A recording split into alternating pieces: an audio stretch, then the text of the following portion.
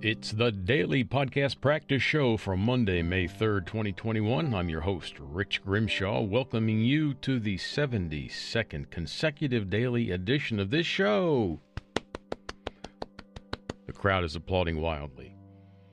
This show is based on the Sausage Factory formula of podcasting as told by Mr. David Hooper of the Big Podcast Daily Show. Produced in his home studio closet in Nashville, Tennessee. I'm producing this show from my basement studio in Cumming, Georgia, about 40 miles north of the urban center of Atlanta, Georgia. I'm sure that's a lot more geography than you'd care to know about, but I like geography, so deal with it. According to nationaltoday.com, today is National Paranormal Day. Let's try this one more time. According to nationaltoday.com, today is National Paranormal Day. So I went to Merriam-Webster, my online dictionary of choice, and looked up paranormal, and it defines it as not scientifically explainable or attributed to an invisible agent such as a ghost or spirit.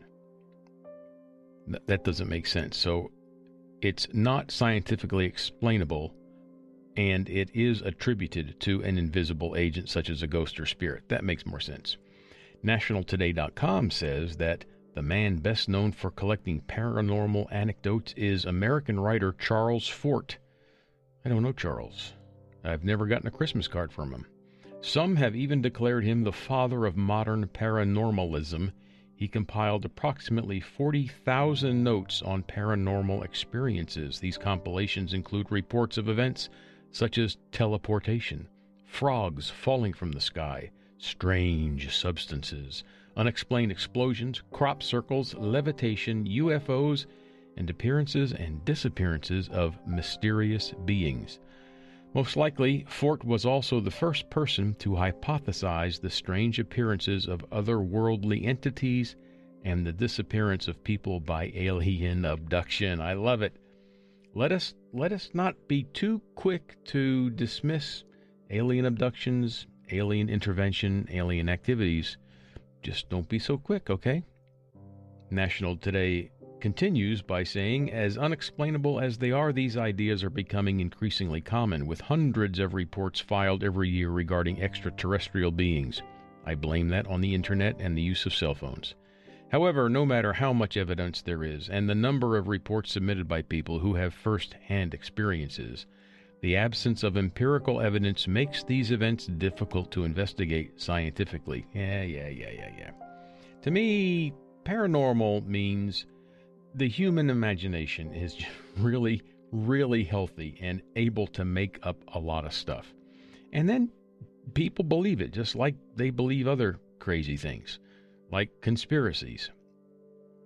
I am an evidence-based person. I need to see evidence to believe something. And the lack of evidence is not sufficient proof of these crazy conclusions. Just because we might want to believe something just doesn't mean it's true. Here's a fun fact. 80% of Americans believe in ghosts, and 35% of Americans say they have seen a ghost. So I'm of the 20% who do not believe in ghosts, but I promise, if I ever see one, I will probably convert really, really fast. Let's move on to infinity. We talked about infinity maybe a week ago, and I thought that the first time I had seen the infinity symbol was from a TV show, and yes, it's true. This is from quizclub.com. The 1961 to 1966 television series Ben Casey is an American medical drama series which ran on the ABC network. The type is kind of small. I'm having a hard time reading it. It is a show that is known for its opening titles, which consists of the hand-drawn symbols, and then it lists them on a chalkboard, and I can't describe them to you, but as the symbols appear, cast member Sam Jaffe says, man, woman, birth, death, infinity. Sam Jaffe's character on the show, Dr. David Zorba. How could I ever forget that name? I remember Dr. Casey.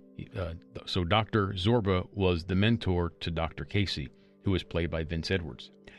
After the symbols are identified, a wheeled gurney with a patient covered by a sheet bursts through swinging doors, followed by shots of the two lead characters. A large light is clicked on, and the operating surgical amphitheater is shown. Sounds like ER. All of these things are accompanied by instrumental theme. All of these things are accompanied by instrumental theme music, which provides a strong feeling of tension. The series used the symbols because they were seen as terms which were stark and simple. When lives are charted in a hospital, each of these symbols with its specific meaning has been used. 4 of them are bound, definite, and finite. The last term is not. It's a term of physics, mathematics, and metaphysics.